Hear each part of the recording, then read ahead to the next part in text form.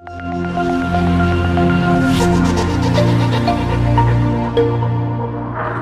to Navigating the Grid, the podcast that takes you on a journey through the complex world of NERC compliance. I'm your host, Kelly McPherson, and I'm here to be your guide as we navigate reliability and security on the power grid. Well, hello. We are back in the podcast recording studio for Navigating the Grid. We spent the last week at the WECC Reliability and Security Conference in San Diego, and it was a blast. It was amazing. So many great folks from our team at Rady and Jen joined us, and it was fantastic. So I wanted to take some time and just walk you through the 3 key takeaways for NERC registered renewable assets. This is definitely things that we picked up as a provider of NERC compliance services for renewables, listening to the different presentations. So I think you'll find this a great summary. There were a few things that were interesting that we learned a lot about. All right, let's jump on in. So one of the key takeaways was audit readiness, and they continue to stress over and over again during the workshop that, prepping for an audit takes 18 months before the start of an audit. If you're one of our clients, you know that we think every day you should be audit ready. Maintaining the regional evidence tools on an ongoing basis. So that's the SIP evidence request tool and the ONP evidence spreadsheet. So if you don't know about those, I will link to those in the bottom of this post. And lastly, any of you should definitely be thinking about conducting a readiness assessment and or a mock audit. Some level of intentionality of preparing. They did comment that, getting third-party support for that type of readiness assessment would be really valuable to entities. All right. The next hot topic here, as it relates to renewables and NERC compliance, is inverter-based resources. What we learned at the conference is December 6th is the day. So the update to the work plan, the announcement, hopefully things will be final December 6th. We are on pins and needles waiting for December 6th and final clarity on what the world is going to look like for renewables, for IBRs going forward. Couple things that I thought were really interesting is that WECC said, don't feel bad if you are confused. There's a lot of information and they're working on consolidating all of the information.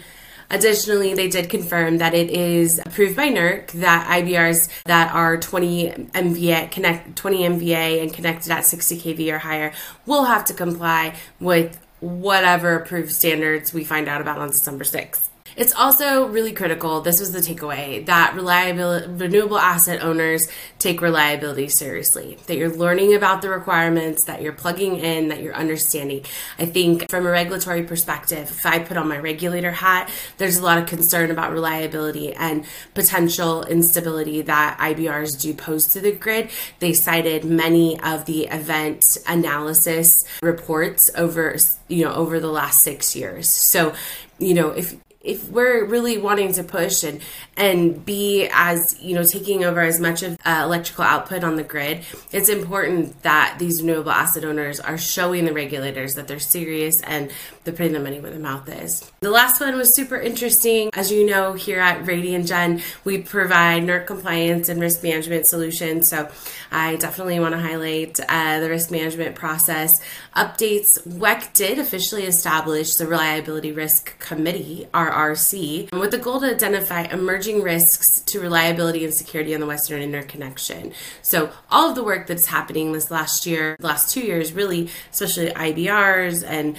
the SIP standards, things like that, is really focused on what are driving change in the industry that's going to promote reliability. So in 2024, we can expect to see that WECC's going to be maintaining a risk register, and they'll be publishing, I believe it's quarterly, regional risk report, and that'll help us to understand, where are the risks on the grid, where are the risks in the industry. So one thing that they did point out is making sure that your organization is a member of the WECC RRC, the Reliability Risk Committee. You should be part of that organization and join as a member of that committee. So Real quick, just a couple key dates that I want to make sure I point out to you guys. There is a self-logging training March 25th, 2024 in Salt Lake City. This is going to be a new approach to how we handle self-report. I don't know, I was thinking back to the early days of NERC back in 2007 when we had the Find, Fix, and Track program, FFT. I don't know if you guys remember, some of you guys might remember that. So self-logging feels very adjacent to that process. So the idea is that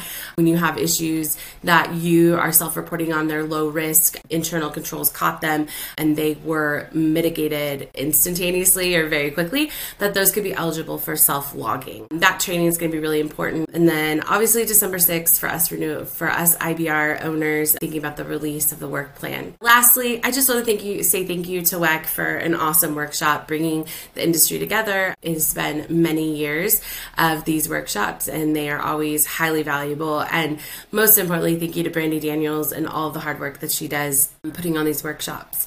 So this content was helpful. Getting these updates were helpful. Don't forget to subscribe to the Navigating the Grid podcast where we share more content like this. So please reach out if you have any questions or if there are other topics on the agenda that you want a quick brief on. Happy to share those with you as well. Have a great day. Well, that's it for this episode. We hope you found it helpful. Don't forget to tune in next time for more tips and insight on NERC compliance. Also, don't forget to follow us on LinkedIn at Radiant Generation. Thanks for listening.